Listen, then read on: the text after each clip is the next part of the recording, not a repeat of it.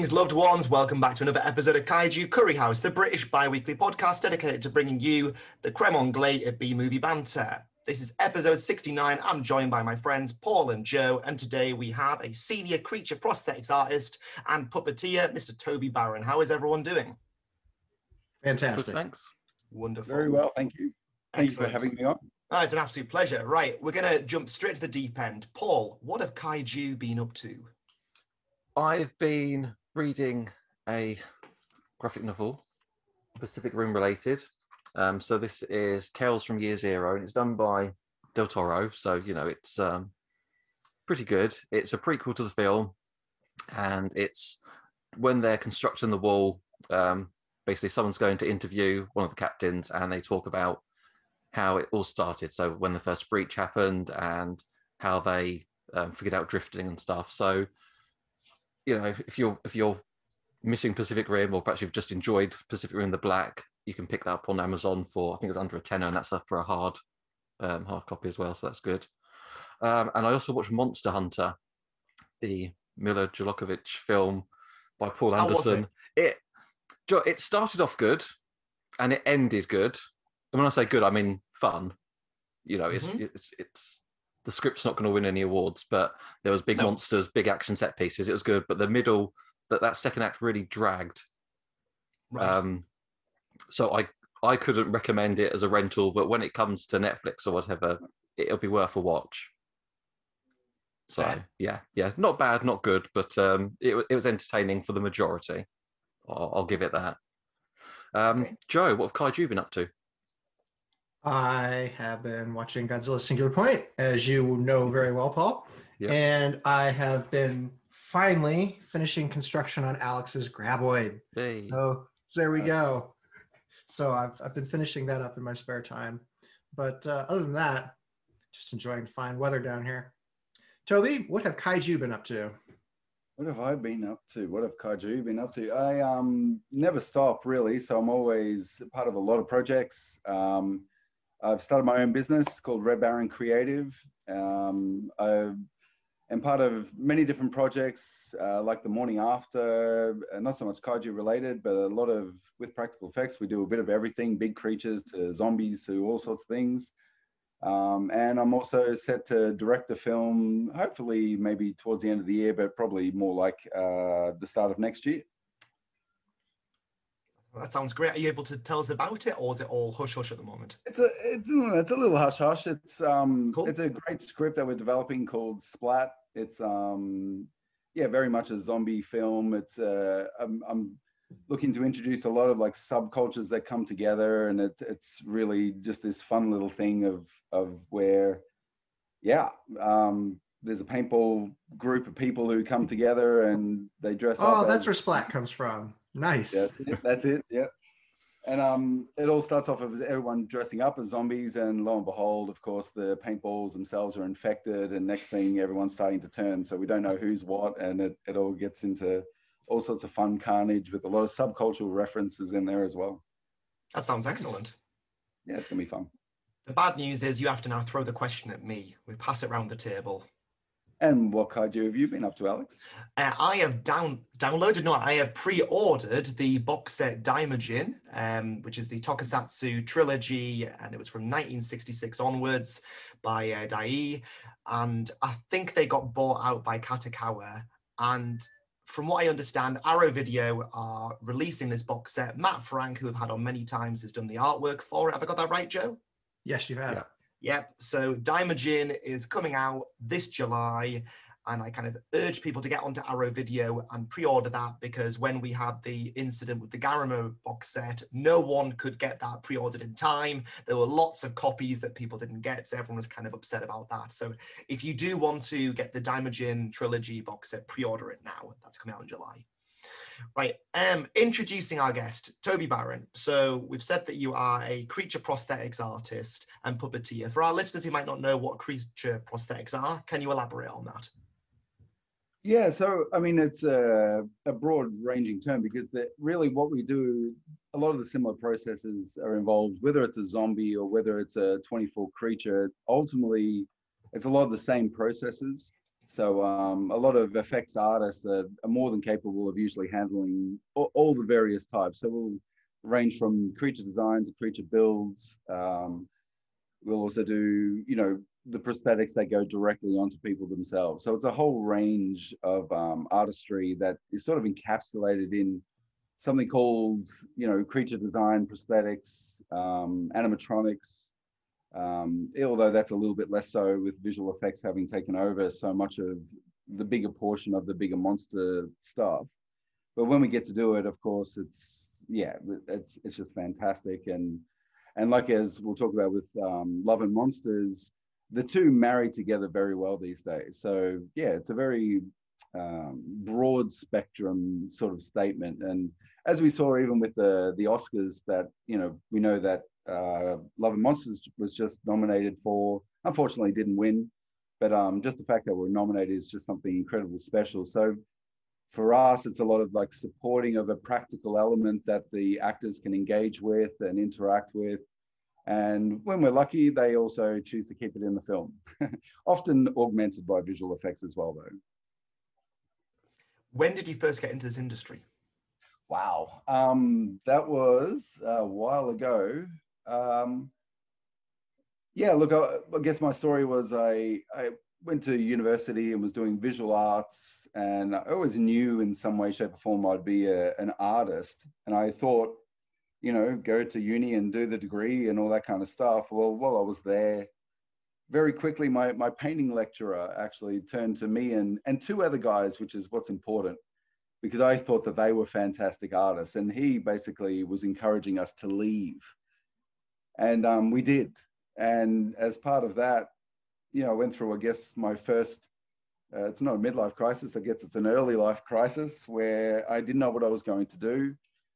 And as part of that, I saw an ad in the paper because I left uni, and this guy advertised artist preferred, and answered the ad, went there around midday, and we got chatting. And then by 11 o'clock that night, pretty much said, oh, look, you know, do I have the room?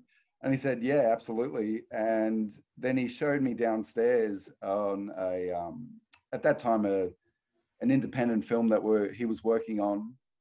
And he said, yeah, do you want to help?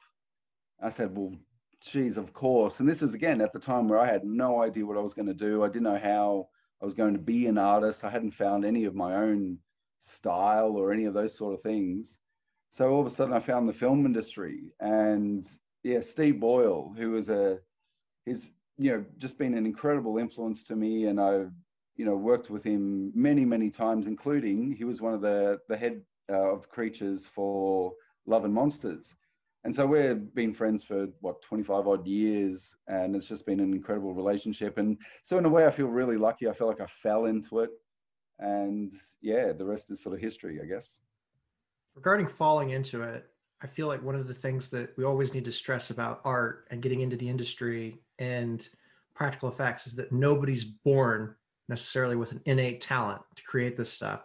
Very true. To just let everybody know, how much practice did you have to put into your job role? It doesn't stop. Like it's still there. And, you know, what I would encourage any artist to do is learn every aspect of it. You know, there's no preciousness there. And, you know, you may become like the head sculptor or whatever, which takes a long time.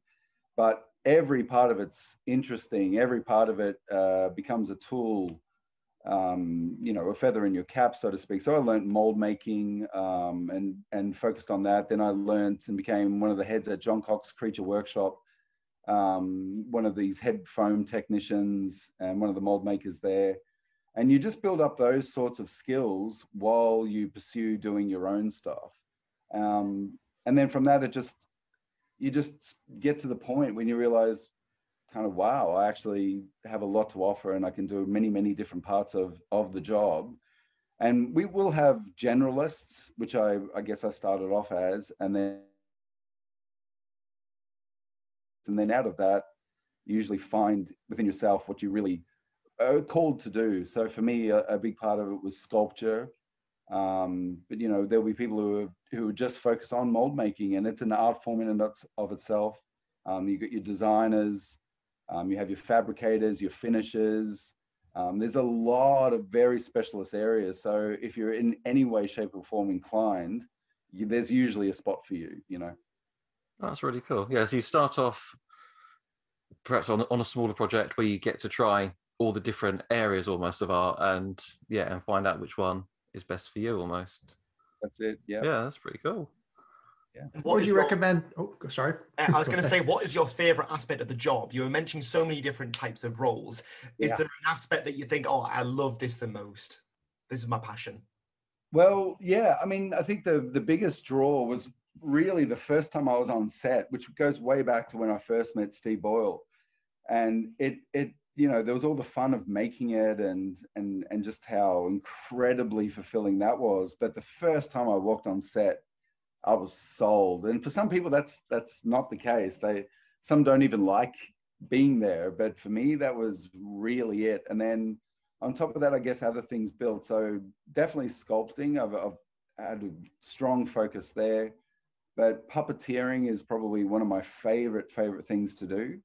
I think I have always had that little desire to, I guess, be on the screen, you know. Acting, you know, don't have quite my chops there, but being a puppeteer or being inside a creature, like at the beginning of Love and Monsters, where you see I keep calling the birds art, I'm not sure what they've changed it to, but being in the suit itself is just so much fun. It's painful, but it's a lot of fun.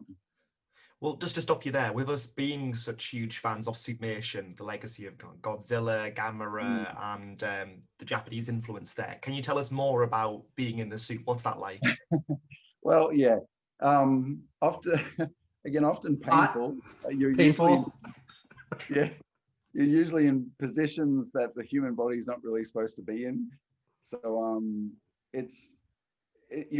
yeah, I mean, we do often 10-hour plus days, and you know, when you're shooting that sort of thing, you may have your little aches and pains, and you just push through. And I think it's the adrenaline of doing what you do that really takes you through that process.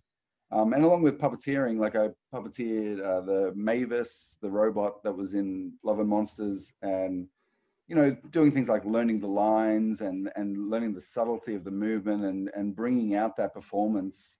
Oh yeah, it just lights up my life. It's just, yeah, an amazing thing. You puppeteered Mavis. That's awesome. Yeah, geez. Yeah, she was a great character. I really enjoyed. It's like, oh, a lovely lady has caught your eye. It's just like whoosh. It's just, it was so corny, and it was just yeah. That's not the way a human would. Yeah, like it's a robot. Yeah. What does an average day involve in your world? In my world, so again, I pretty much do, you know, wherever I can, I do as much as possible. So for us, it's often we're involved in pre-production. So we'll talk about the designs, how we'll execute the designs, then how we'll make them. So we'll go through a sculpting process or a carving process. We might make it directly, or we might make a mold of that creature, and then pull out a foam latex copy or whatever, you know, whatever it needs to be, whether it's hard or soft or such. Then from there, we'll fabricate it, do things like the finishing, the seaming and all those stuff, which is quite a laborious task, which really matters. I mean, if you've ever seen a seam, which you do in a lot of the earlier films, like for us effects artists, we notice that instantly. So it's that level of detail really that it's what it's about. And I think that's what drives us, because we know that in some ways, you know, I know bronze, you could say, is probably the most immortal art form, but for me, having something then on screen for everybody to review and watch and look over and over and criticize and break down, you can imagine how much attention we're bringing to it to make the fans happy and fulfill ourselves. And then from there, it'll be, we'll take it out on set. It might be the puppeteered, or it might be a static creature like the Centigator, which didn't quite make the final cut. As a deleted scene, I believe it's on the Blu-ray. So it just depends on what the object is, whether it's a creature or a puppet, or whether it's a prosthetic on an actor. So like a prosthetic, for example, like we'll be one of the first people along with unit on a set, early start, 3 a.m. in the morning, so to speak, and a few hours to apply it, and then babysitting that all day. And then we're one of the last ones to leave because we've got to then remove it and clean the actor or actress up afterwards and make sure that they're all well looked after. So often long days. I think the longest I have done is like a 90-hour week or something, but the average is, 50, 60 hours or so. That's awesome. So you had me at Centigator, so now I'm definitely going to pick up that Blu-ray. But yeah, I heard in the original montage or monologue in the beginning of Love Monsters, like things like lizards, alligators, and stuff. Like, is there going to be an alligator? Ooh. But I wanted to ask you. You're talking about an immortal art form where everybody likes to criticize, likes to look at. I want to talk about inspiration. So I'd like to ask this of all of our special effects artists. What maybe you can go one or two scenes, one or two movies with practical effects that inspired you, and then maybe one or two things that you've done that you're particularly proud of and people should look at. Oh my gosh, what a question. Okay, so what inspires me? Well, I mean, I guess I have my absolute favorites, and most of those usually have to do with the undead. So like the Romero films, massive fan of, people like Tom Savini and how incredibly innovative. And I think we're missing that a little bit these days. We have it a little bit easier, I guess, because, all your Rick Bakers and your Tom Savinis, etc., they all innovated at a time when, there wasn't a lot there. And we're sort of on the back end of that, where we get to stand on the shoulder of those giants. But my all-time favorite would have to be Return of the Living Dead. Just love that film. Watch it every few months. Along with, I guess, wow, there's so many I could say, and now that's why I'm drawing, I guess, a blank. But I'm often a fan, and I think that's what is so special about what we get to do, is I'm such a fan often of what we're working on. And, while there's been so many other things that I've loved to see, like, hands down, Alien, Predator, all the stuff Alec Gillis, etc. did, I just love that stuff, and would love to have the opportunity to ever work on one of those sorts of things. But yeah, did that answer the question? I'm not quite sure. And then my favorite, is that the next part of that question? My favorites would be, gee whiz. Oh, like Rogue that we did for John Cox, the crocodile for that was just an incredible piece of engineering. And then there's creatures, well, like the Host, I guess we'll talk about a little bit later. That creature alone was so complicated. And when we were building it, I knew that there was going to be a very heavy visual effects component because of, how much it moves and does what it does in the movie. But getting to make such a complicated creature that worked, that could suck somebody into it and chomp and spit and move and tongue wagging and then spit it back out. I'm often a fan of the things that I get to work on. Yeah. So as I understand it, you're basically saying that when you're working on a project, you kind of become absorbed by that, and that's your passion at the time. It's your whole life, yeah. Yeah, which makes sense. I mean, if you're putting in 60, 70 hours, then it's going to be your focus. You kind of need to be set on, this is what I'm doing, this is my life for the time being.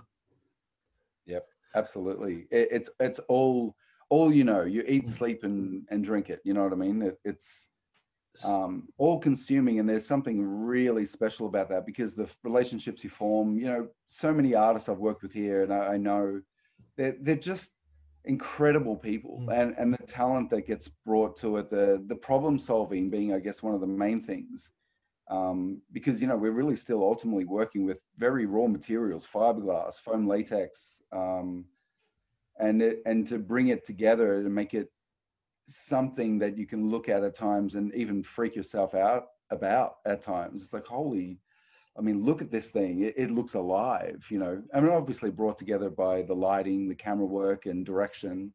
But I guess it's, yeah, that speaks to it the most. It's the fact that it's such a team sport. It's really one of the most rewarding things I think we can do in life is be part of each other and share our gifts with each other. Just you saying about how it's all consuming. What's it like stepping down when a project's finally wrapped up? How does it feel emotionally? Yeah, yeah, good. Watching a kid graduate. Well, yeah, I mean, as I'm getting to learn more about production and directing and things like that, I mean, you really do see it's almost a miracle that a film gets made. It really is. There's so much that has to come together. So often by the time, I guess when I was a junior, you're just called up on the Friday and suddenly you're working on the Monday, and then it's just full on. And then afterward, you have no idea what's happening next, whether you're going to get hired again. If you often feel that there's more that you could have done, or so much in the you're still dealing with people, so there's all those interactions that you have there. And yeah, I mean, a lot of us live with a little bit of an anxiety, I guess, of what's going to be next. Are we ever going to work again? Is it ever going to happen again? And not to mention, for a lot of people, especially if they have young families, etc., that's quite a stress. It's contract work, so you just often don't know what's going to happen next. And I know that's why a lot of people end up creating a side hustle, or using those same skill sets to create a figurine business, or whatever it might be. So for those who stay in it, you're always living with that. And I guess I'm, really lucky and really grateful that I get to, I've made a lot of connections. That means that there's always projects there, but of course, balancing that out with life, and, you got to pay the rent and all the bills and everything, and yet not know what's going to happen. So, not to mention there's even the fact that in Australia, I don't know how it is, say, for over there, etc., but a lot of our wages and stuff haven't changed over the years. Well, everything else goes up, so you may be restituted fairly well, but there's I guess a part where what you're paid, you're living off for potentially a long time. So like after Love and Monsters, we were hoping to go on to some other projects fairly quickly and didn't. And so suddenly had done fairly well on that, but then, you're living off that. So all your savings get eaten up, and it can make that a little bit tricky for getting ahead in other areas of life, so to speak. So there's a very kind of real life aspect to that. It's whilst you're working on projects that are internationally renowned and nominated for awards, there's still kind of the bare bones of I need to live. This money is what I live off, which is, I think, is an important message there. Right, well, we are up to our first break. Thank you very much, everyone who's been listening so far. We're going to be returning, and we're going to be speaking specifically about Love and Monsters, which came out last year. Thank you very much. Hello, and welcome back to episode 69 of Kaiju Curry House. This week, we are talking to Toby Barron, and we're going over his involvement with Love and Monsters. Toby, how did you get started with this project? How did I get started? Well, we got started, I guess, from a sort of put forward. Our name got put forward by the incredible Matt Sloan, who was the head of visual effects. And they were discussing at the time, because as a lot of films often do, about, should there be some practical elements, or do we just keep it all VFX? And as we know, it's so often reported that actors love to engage with something physical. So we've been part of, in the past, where we would make something physical and it ultimately ends up becoming a visual effect. There's still something really good about that, just because actors appreciate it so much. So there was always going to be a question of how visual effects heavy, how much practical was going to be in there. And it still is a visual effects heavy film, and rightly so. To do those sorts of effects these days on that kind of budget, it just isn't there. We can replicate a lot of things practically. It often looks there's something about practical. Everyone's acknowledged it. Practical is not going to go away anytime ever, really, because of what it brings to the table. But I guess the best thing these days is when it's a bit of a merger of the two. And, you know, Matt Sloan, I think very early recognized that a bit of that would be really beneficial to the film.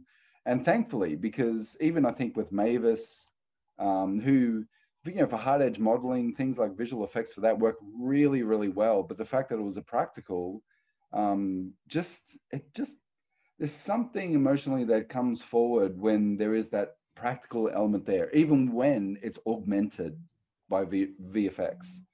Not to mention when it is a straight out creature like the crab. The crab is just amazing. I think it's, you know, and this, again, if we were to make that as a practical effects, it would be a very, very, very expensive film. So there's a certain crossover that really works. Not to mention there's a lot more that you can get out of a visual effect that, you know, would be too much to ask of a practical effect. But to go back to the question, I guess he put us forward, and through, you know, the incredible reputation of Steve Boyle, thankfully we landed the job. And I've worked with Steve on and off for, I guess, over 20 years. And yeah, we were just super excited by what the creatures were that they were asking us to make the practical element.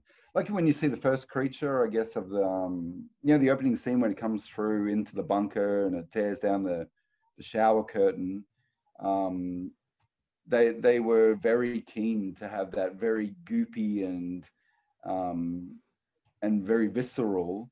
And in those sorts of instances, it is one of those things that are practical comes across very strongly. It ends up being ultimately cheaper to do it that way than doing things like those sorts of things in visual effects. Of course, they can do it, but when we can do it practically, they often ask us to do so. So it was just one of those opportunities that we got a bunch of the creatures like the Centigator, that first creature I just mentioned. There was the blown up once the queen, I can't remember what they call it now, but we call it Gobbler? The Graboid. Sorry, yeah. Gobbler. And it explodes, and then you see a shot of it after it's been exploded, just sitting in the mountain. Well, we made that practically, but it was heavily augmented digitally to give a bit more movement and drippiness and stuff to it. But I think when the two work together, and that's what Matt Sloan recognized, I think very early on too, is that to come on the top of a practical effect, it's in some ways, I guess, an easier job for them as well. And they've got a really good base to work off. So even with that first creature that I was inside of, that one that enters the bunker right at the start. So the first part you see when it breaks the curtain and comes near him, it's dripping and near his head, near Dylan's face. Yeah, that was all practical. But what you saw in terms of the size of the creature, its legs and everything else, that was added digitally. So often we will just do a part of it to really get all of those real world feels, if you like, of the lighting, how it bounces and all that kind of stuff, which, you know, is still quite a job for visual effects to do. When it's augmented in that way, that's all stuff that practically it's almost, well, like I said, it becomes very expensive. So they took care of those sorts of things, and we would do things like some of those close-ups for that, or like that, the queen that gets exploded. You know, we provided a practical asset which they, you know, digitally augment. Things like the Centigator, which again is in the cut scene, that was just all practical because there's a dead thing lying there, so that's easy enough for us to do. Then we did, what else did we do? Well, Mavis, who, you know, we had the designs made up. It was 3D printed. We then made molds of it to make the multiple copies of it, because there's the one where Dylan shoots the arrow into it, so it's just purely practical. And then when it is myself puppeteering it for that scene with Dylan, it's all practical except for things like the hand. So to take that as an example, the hand to articulate or to make animatronic, we can do it, but it becomes, yeah, more expensive. To replicate it that many times, yeah. Yeah. And to get that performance correct, like it was easy enough for me to do the performance of everything else she does. But when you're adding on like a hand movement, which would have required multiple puppeteers, um, there's a lot more that has to sync up when visual effects can come in and go, we can easily manipulate it and do what it needs to do. So all the hand gestures or all of the projection, like on her face, like she was lit up, but all of that stuff, like, when they show Dylan, his mom and all that kind of stuff, that's of course visual effects that come in. So that's where you see a marry of the two. It's just works. It's such a better pipeline. And it ends up being stronger, I guess, for it, because sometimes we'll do all that practical effects and it still won't quite sell. So there's the magic of visual effects on top of it. Again, to me, I think the best, for all future directors or whatever, really get au fait with what visual effects and what practical can offer. When you talk to both, you will see how to marry the two and you'll get the best of both worlds. So talking about the best of both worlds there, Mm. We went over this while we were on break, but I think for our listeners, they would really like to see what scenes in Love and Monsters were practical, like where, Right. you were doing so. So we've gone over Aunt Zilla and the centipede. So Yep. what other areas were there practical effects where you might not have imagined that there would be, or you did such a great job that people would be like, oh, that has to be CGI or something, not to insult. Yeah, no, and it's one of those. Yeah, it's always lovely, of course, because I love. For me, the best thing is when the audience gets to doubt what it is. I think that's when everyone's doing their job, visual effects and practical. So things like all those leeches that were on Dylan when he was in the water and comes out and rips them off. They're practical, but with like a digital augment on them. Things like, again, the exploding queen. All of it's digital up until the explosion. All the guts and everything else are practical. The residual of it left in the side of the mountain, the hill there, is practical, but then digitally augmented. What else was there? There was, the first creature I was talking about, that's practical, except for when you see it in the full screen, you see all the legs and everything else. They are digital augments to it. Let me think, what else was there? The boulder snail, because that's my favorite monster. Oh yeah, no, that was all digital. The crab was all digital. Again, it was a more, I would say, if you said a ratio, you'd say 3/4 of it was digital. And so the practical, I guess what's great about that and what's great about the question is that it does hide what we do, so that the practical adds to it, and gives it another dimension, like Mavis. I mean, again, Mavis could have been a digital robot, but again, it reads better. And there's a moment where he hugs her as she dies. To do that digitally, you could do it, but there's something magical about that practical element there. Even though, again, her faceplate was digital, her hand was digital, but all the rest was performance. And they marry together so well, don't they? Because oh yeah, when it's done really well, and when we get to work with, and again, Matt Sloan, I think what was so great about him, recommending us, Steve, was that he knew this. He knew that, where you guys could take that on. One, it also helps because you can imagine these days, like digital, they have so much on their plate. There's so much work. There's great YouTubes and stuff out there now about just the level of work that they had to do. So part of that is where we can just take some of that pressure off them, in the same way for us, where we don't have to articulate Mavis's hand. They can take that on and go, yeah, look, that's not a problem. And again, for future directors, filmmakers, really understanding the merge of the two. And more these days, the digital and the practical are really keen to work together. I think in the very early days, that wasn't the case. Everyone was like, no, you don't get to do that, and there was a bit of a war there. But now that's not the case. It's really beautiful to see that, again, when filmmakers understand how both of them can work together, you get an incredible result where, things like what the question insinuates is what's what anymore. And I love that you know, we're in the business of smoke and mirrors, and when we can really sell you something where you question that, then everyone's doing their job. One of the questions from our group was that they were asking, were any monsters deemed too scary to be included? Because obviously this is a relatively family-friendly film. It's not particularly, you know, well, it's accessible, isn't it? It's a film for the My whole 8-year-old family, which is what watched you it. said to me. You know, There we like go. there you go. There we go. Yeah. So were there any monsters that kind of were designed, but actually they didn't make the cut in terms of the fear factor, rather than just kind of editing for time? You know, I don't think so. A lot of what I got to see in terms of this is just personally, I'm not sure if there might be other answers to this, but what I got to see was a lot of the creatures that were designed for it made it, you know.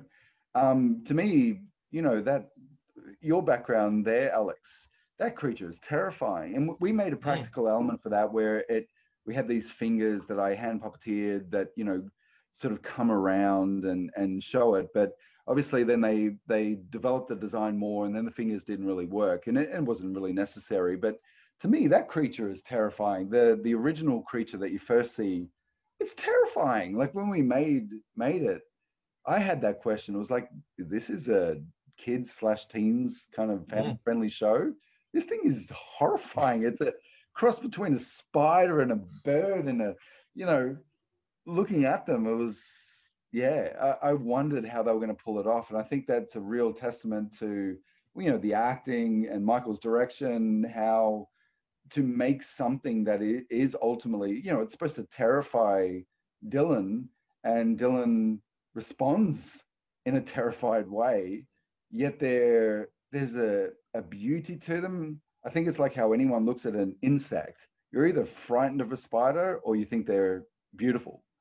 So I think that's what's so amazing about creatures like this, where we get to make something still really terrifying and don't, you know, downplay it or make it cutesy. It's still a legitimately frightening creature. But then you look at the boulder snail, it's just so beautiful. But again, at first frightened by it, but ultimately it's, you know, you want to have one as a pet, you know.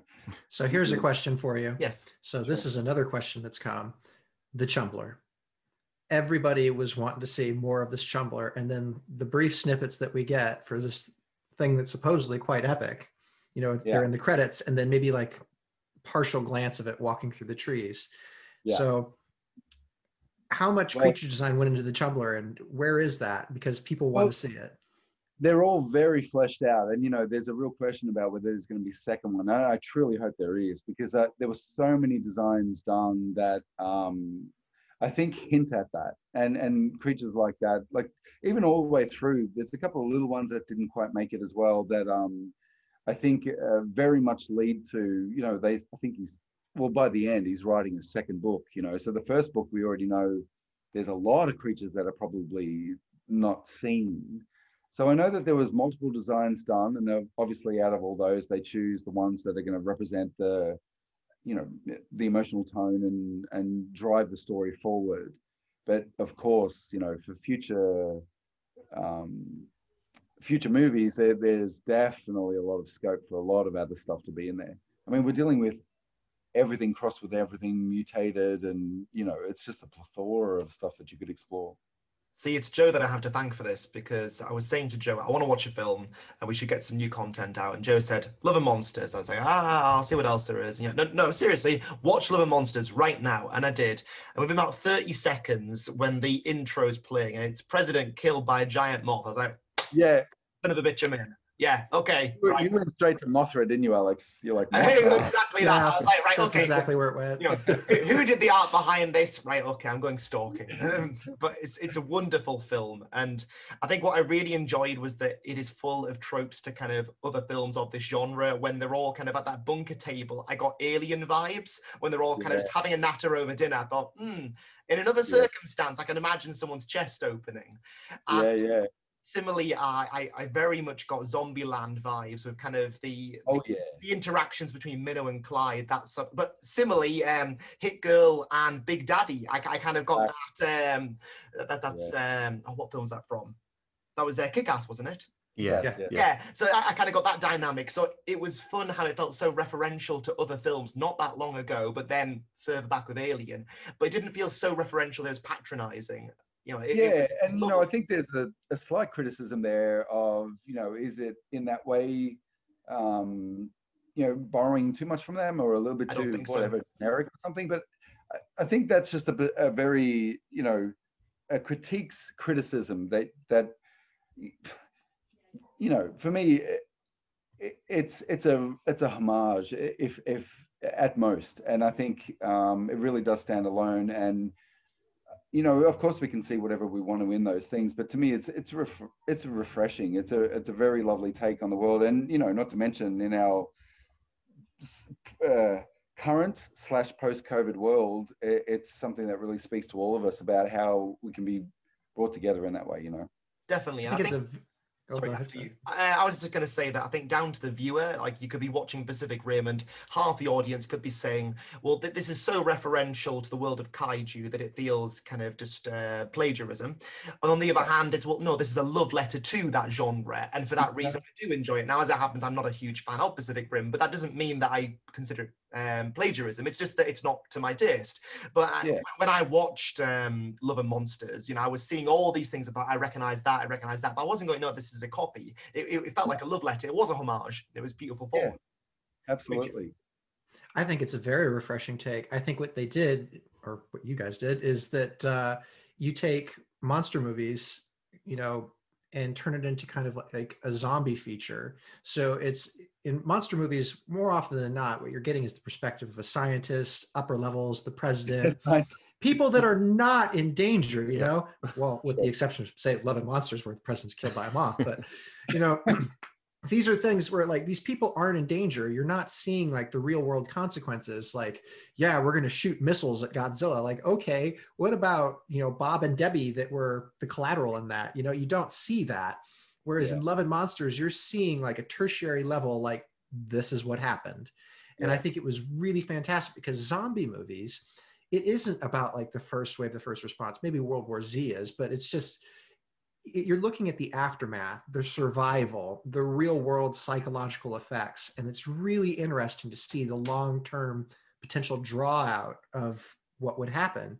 And with the exception of maybe like a twinge of Cloverfield, like you don't really get that in many other films. But what Love and Monsters did is they decided to like zero in on that concept. And then not only did they do that, they made it accessible to like a wider audience. Like I said, like we previewed it, of course, before we showed it to them. But my family has 4 children, and we have a 7-year-old, an 8-year-old, a 9-year-old going on 10, and a 13. And they all watched it, and they all absolutely loved it. The 13-year-old, for instance, it was really funny because she came in as like, oh, this is another one of Joe's monster movies. So she has her, tablet or whatever, TikToking it up with, like her earbuds in, and then like slowly, like more and more glances up, and then eventually, like the pad goes down. It's just like, it really draws you in. That's huge in and of itself. Yeah. I mean, but it draws you in. It is original in its own right, just for sake of its concept and who it's aimed at, and by sake of demographics. So I really enjoyed this movie, not only just because of its fresh take on large monsters, but because I can watch this with a family. Story. And it's a human story. It's a fun story. And just like the comments that are made, it's like, you're a terrible shot, or you only get one, like you can't have a good night's sleep or a hot dinner. And it's just like things that you don't consider. Again, when the scientists are going through in like their helicopters or whatever, you don't have to think about, oh yeah, well, we cooked dinner tonight. Something's going to smell that. So we can't stay here. You can't sleep. Like these are great concepts. And then the monsters themselves, do they vaguely resemble creatures in real life? Yes. But I was going to say this, Mysterious Island did giant crab, so I can't really necessarily come out with like the giant crab is a completely original concept, but a sentient giant crab, that can recognize a benefactor and a tormentor, like that's a neat concept. Or like you can look in their eyes and tell, like whether or not they're violent. Like this is really great. So I think that Love and Monsters has all to offer audiences. I mean, like anybody could watch this film and find something that they enjoy with it. And I think that is its appeal, whether or not it has ties to other franchises. Because at this point, there have been a lot of stories told. You're going to find a lot of similarities wherever you decide to look. You can make similarities. But well, I once was told about creativity itself by this teacher, and it was the best explanation of creativity that I've heard, which is, you know, nothing in a sense, I guess, is original. We could probably cite some examples, but I'd almost guarantee that even those so-called original ideas still have, you know, a relationship to a lot of things that already exist. So this teacher had once told me that creativity is really about bringing all of the elements that are already here, bringing them together in such a way, mixing it up, mashing it up, and then creating out of that what we would call something as original. And it's not. I mean, at the end of the day, it is, the more we base it in reality, the more that we base it in things that we've known and then put their twist in it, that is a new form of originality. It is a new creativity that allows us to explore it in a different way. And again, all of this all still comes back down to, and what I think Love and Monsters did so well was that it really brought, and, you know, originally it was called Monster Problems, you know, and the problems that he has and the problem with the monsters. But I think we can all agree that the title that they went with is a good one. It's so much better because it really is about, it's a love story, and it's an incredible story of also an unrequited love and his maturity that comes from it. And I think that alone is worth the price of admission, because that journey alone, you know, as he matures, is, not to mention, you know, kudos to Dylan O'Brien. He just sold that so well. And having seen a lot of other stuff, because, you know, when I knew he was on it, I watched a lot of his other things, like American Sniper is fantastic. I thought, how's this guy going to play this character, this role? And to see that come out, you know, that's what makes the monsters good. That's the funny thing. It wouldn't be that without that human story, without that love story.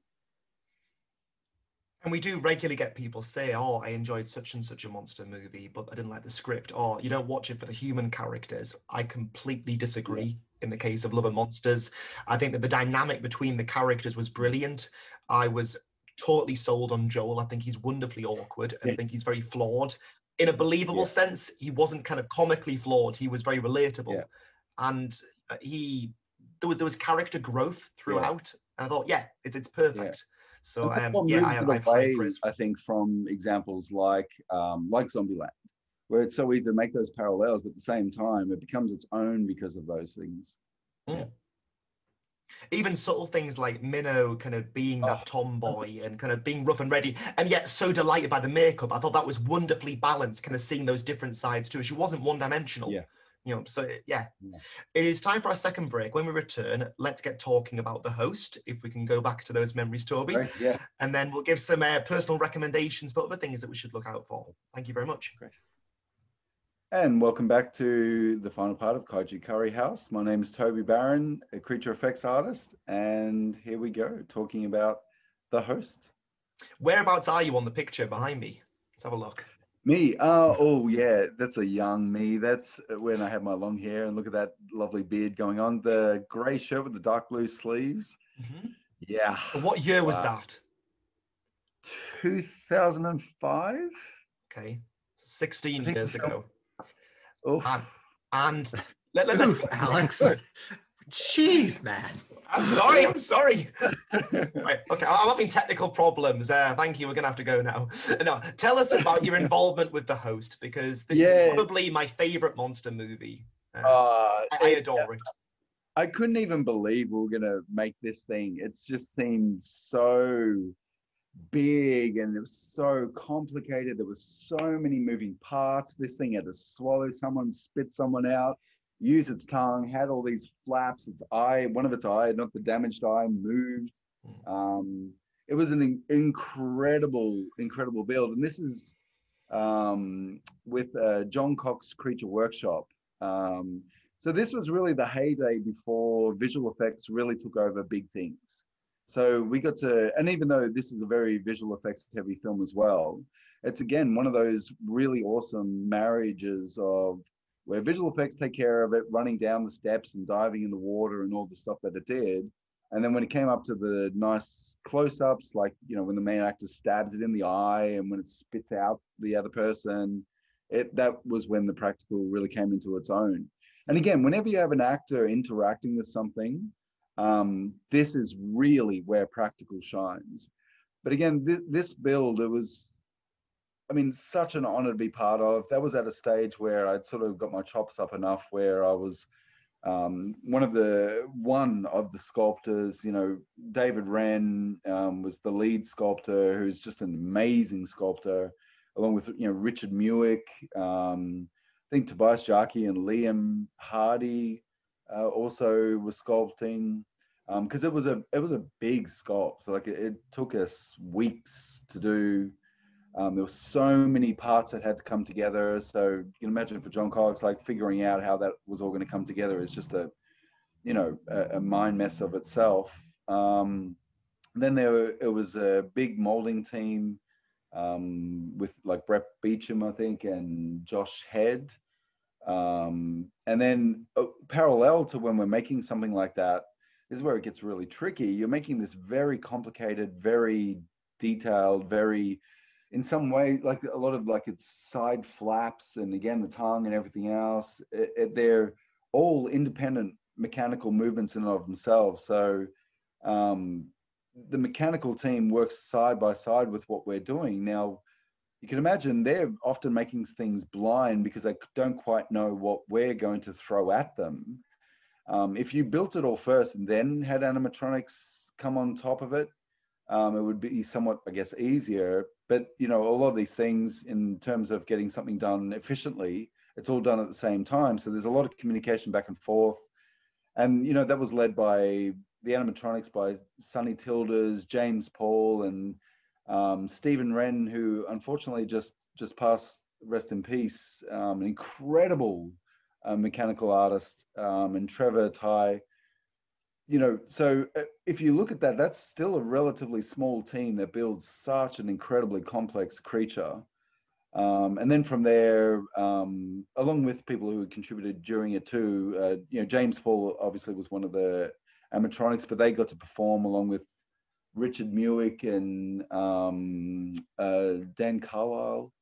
Got to take it over to Korea, and if you look at, actually, if you guys are interested, there's a YouTube of a lot of John Cox's creatures from like Rogue and Peter Pan and amazing stuff that he did.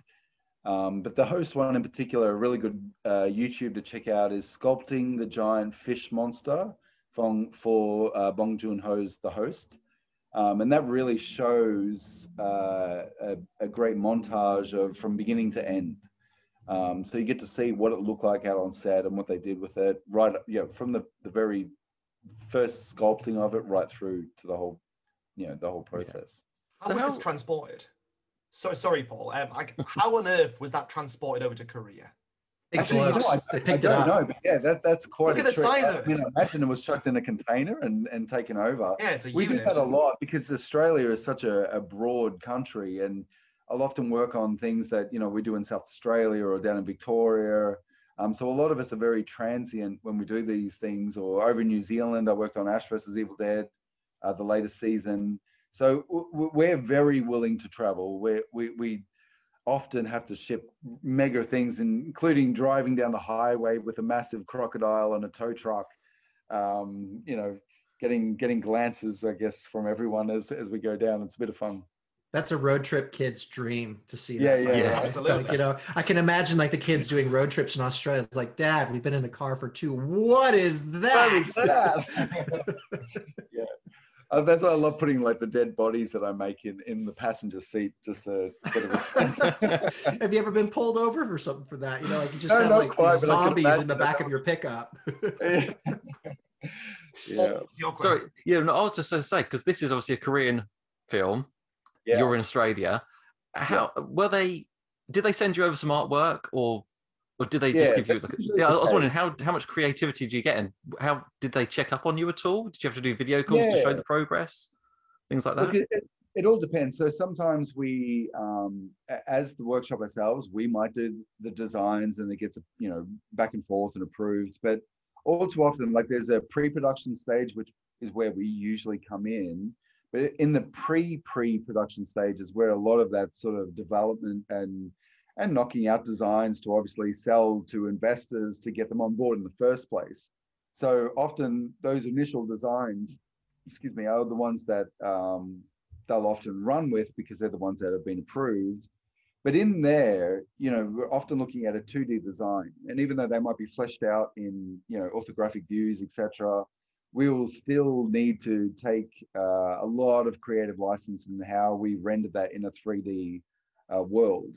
So a drawing will definitely take you so far, and especially if they do all aspects. And then from there, we'll develop on that on top of it. But it always keeps true to the essence of what the director wanted in the first place, the initial vision. Okay. Yeah, because the director obviously isn't going to be an artist, so he's got something in his mind that he's trying to get someone to draw out for him. Exactly. Yeah. So do you have to almost bid for the job? Are you competing against other companies that do some artwork and they go with whoever kind of gets the feeling the best? I mean, a certain reputation gets built. Again, John Cox, a winner of the Oscar for Babe, you can imagine when they're in talks with him, because, one of the first projects I worked on at his workshop was Scooby-Doo. And, there in especially back, I guess, in those days when animatronics featured so heavily, John Cox was just one of the forefront, one of the pioneers of that trade here in Australia. So, it was kind of, and then in that way, a bit of a no-brainer that he would be one of the people that they go to. But yeah, it's always usually a bidding with each other.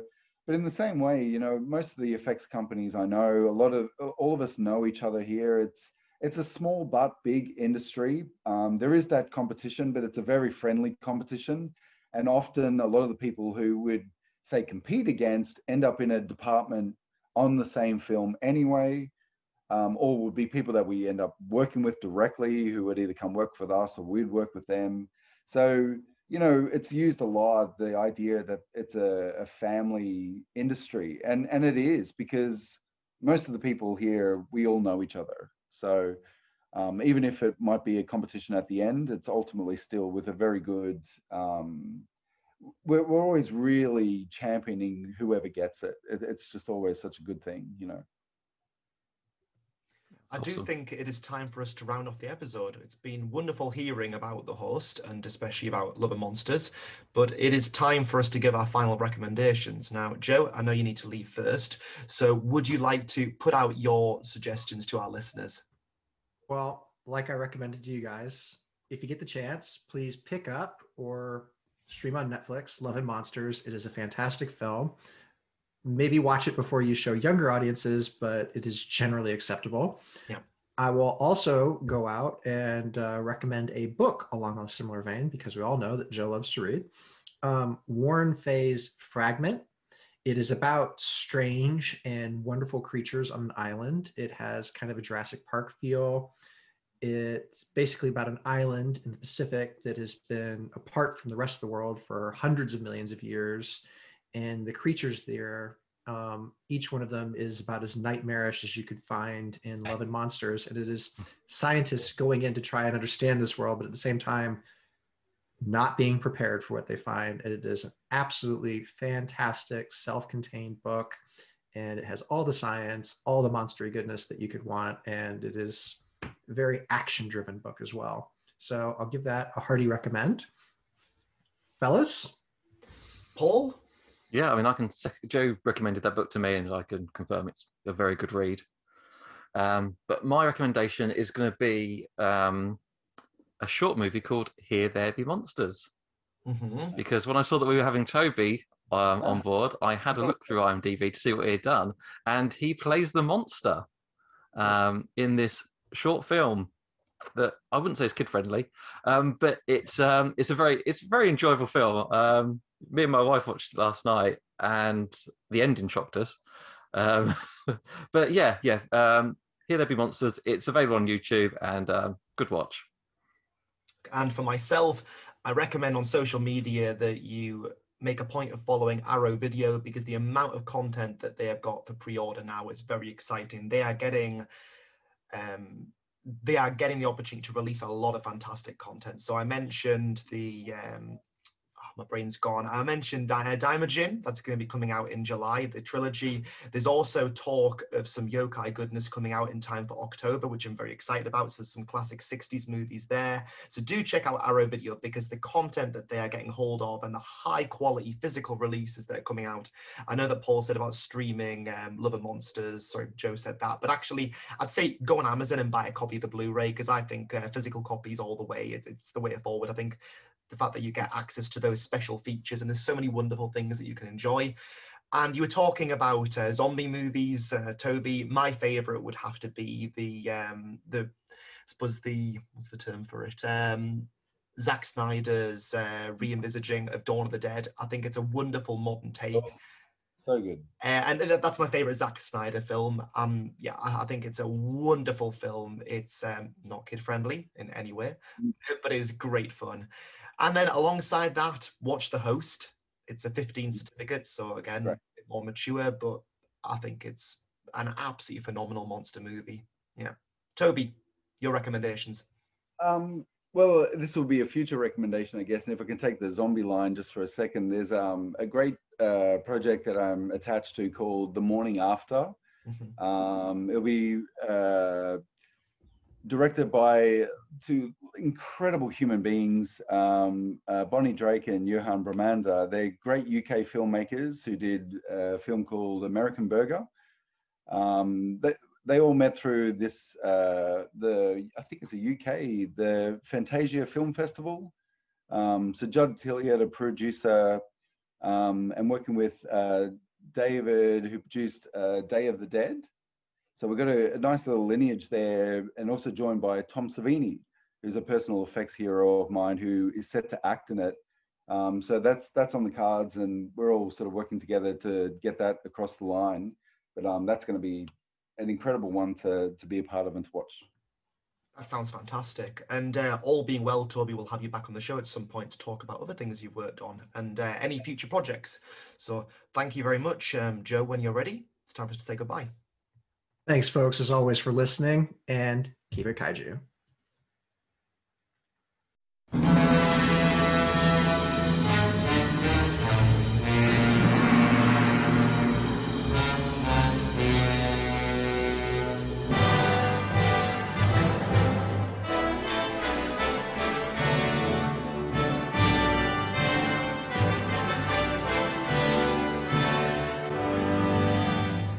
The whole time I was watching the film, I was like, nothing better happened to that damn dog.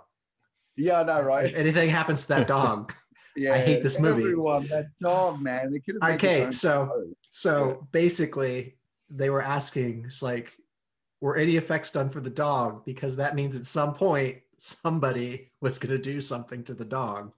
Yeah, so, no. The dog was, The dog was always going to live. Always going to live. Yeah. Okay. Okay, we'll have to like put that in. The dog lives. That's the dog was only just. Only oh gosh, would that? I mean, like when it went for amount of times it got taken out. It's when Boy went for that dress at the end, like it was really funny. So my partner was just like, "You didn't get this upset or like that tense with like kids or people were dying in such and such other film." No, like no, why? no. It's the dog. It's the dog. Well, it's like that scene in Independence Day when like all of those people are killed by that blast and then of the dog laser. just like The dog's manages to okay, come in. so who gives a shit? The dog jumps out of the way of the fire. We're fine. People would have walked out. If that dog had died, it would have been the end. The people would have. It would be like, no, not going to happen. We're done here. Mass riding. It would have been like, oh, have you seen Love and Monsters? I mean, it's such a great film, but the dog dies. Like, oh, I don't want to see it now. Yeah. Literally, I've seen online people that was their first question: does the dog die? Does the dog die? Like, there's a website. There's a website. There's called not. Does the dog There is. die? Does the dog die? It's a website. Yeah, there's a website for people like myself